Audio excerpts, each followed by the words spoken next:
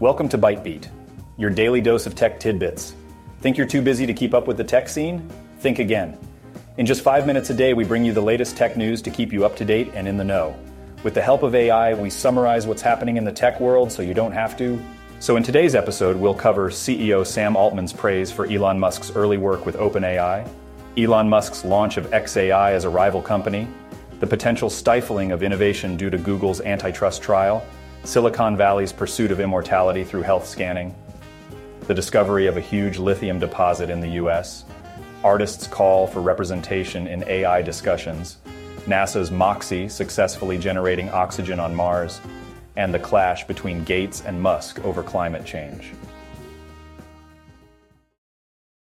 So folks, let me tell you a story about some tech titans and their latest antics. CEO Sam Altman is all praise for Elon Musk and his early work with OpenAI. He's like, hey, this guy is a talent magnet. But guess what? Musk ain't just stopping there.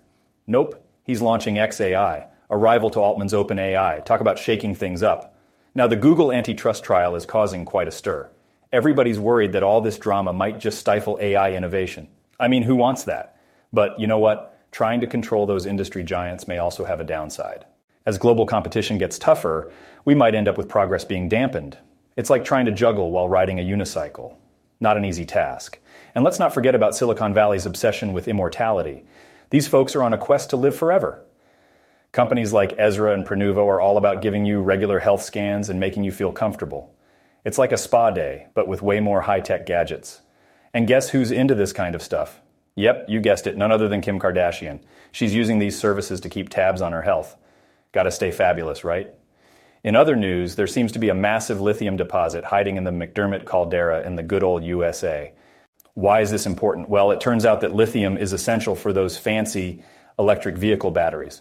The problem is that extracting it comes with a bunch of environmental concerns. So we've got a bit of a conundrum here. We need the lithium, but we also need to take care of Mother Earth. Choices. But hey, let's talk about artists for a sec. They're calling on the US Congress to give them a seat at the table when discussing generative AI art. They want to make sure that this technology develops responsibly. It's like they're saying, hey, let's not go crazy with the AI-generated creations, folks. We need some rules here. Can't blame them for that, right?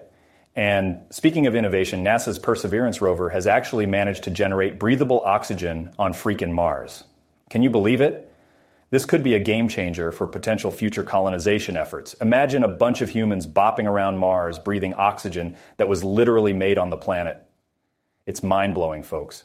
Last but not least, we've got some good old-fashioned rivalry going on. Bill Gates and Elon Musk are at each other's throats over climate change solutions, philanthropy, and even good old Tesla stock. These two fellas have very different mindsets on these matters, and trust me, it's not pretty. It's like a clash of the titans, but with tech moguls instead. Who will come out on top? Only time will tell, my friends, and that's it for today's Tech Roundup, folks. Stay tuned for more wild stories from the world of innovation and competition.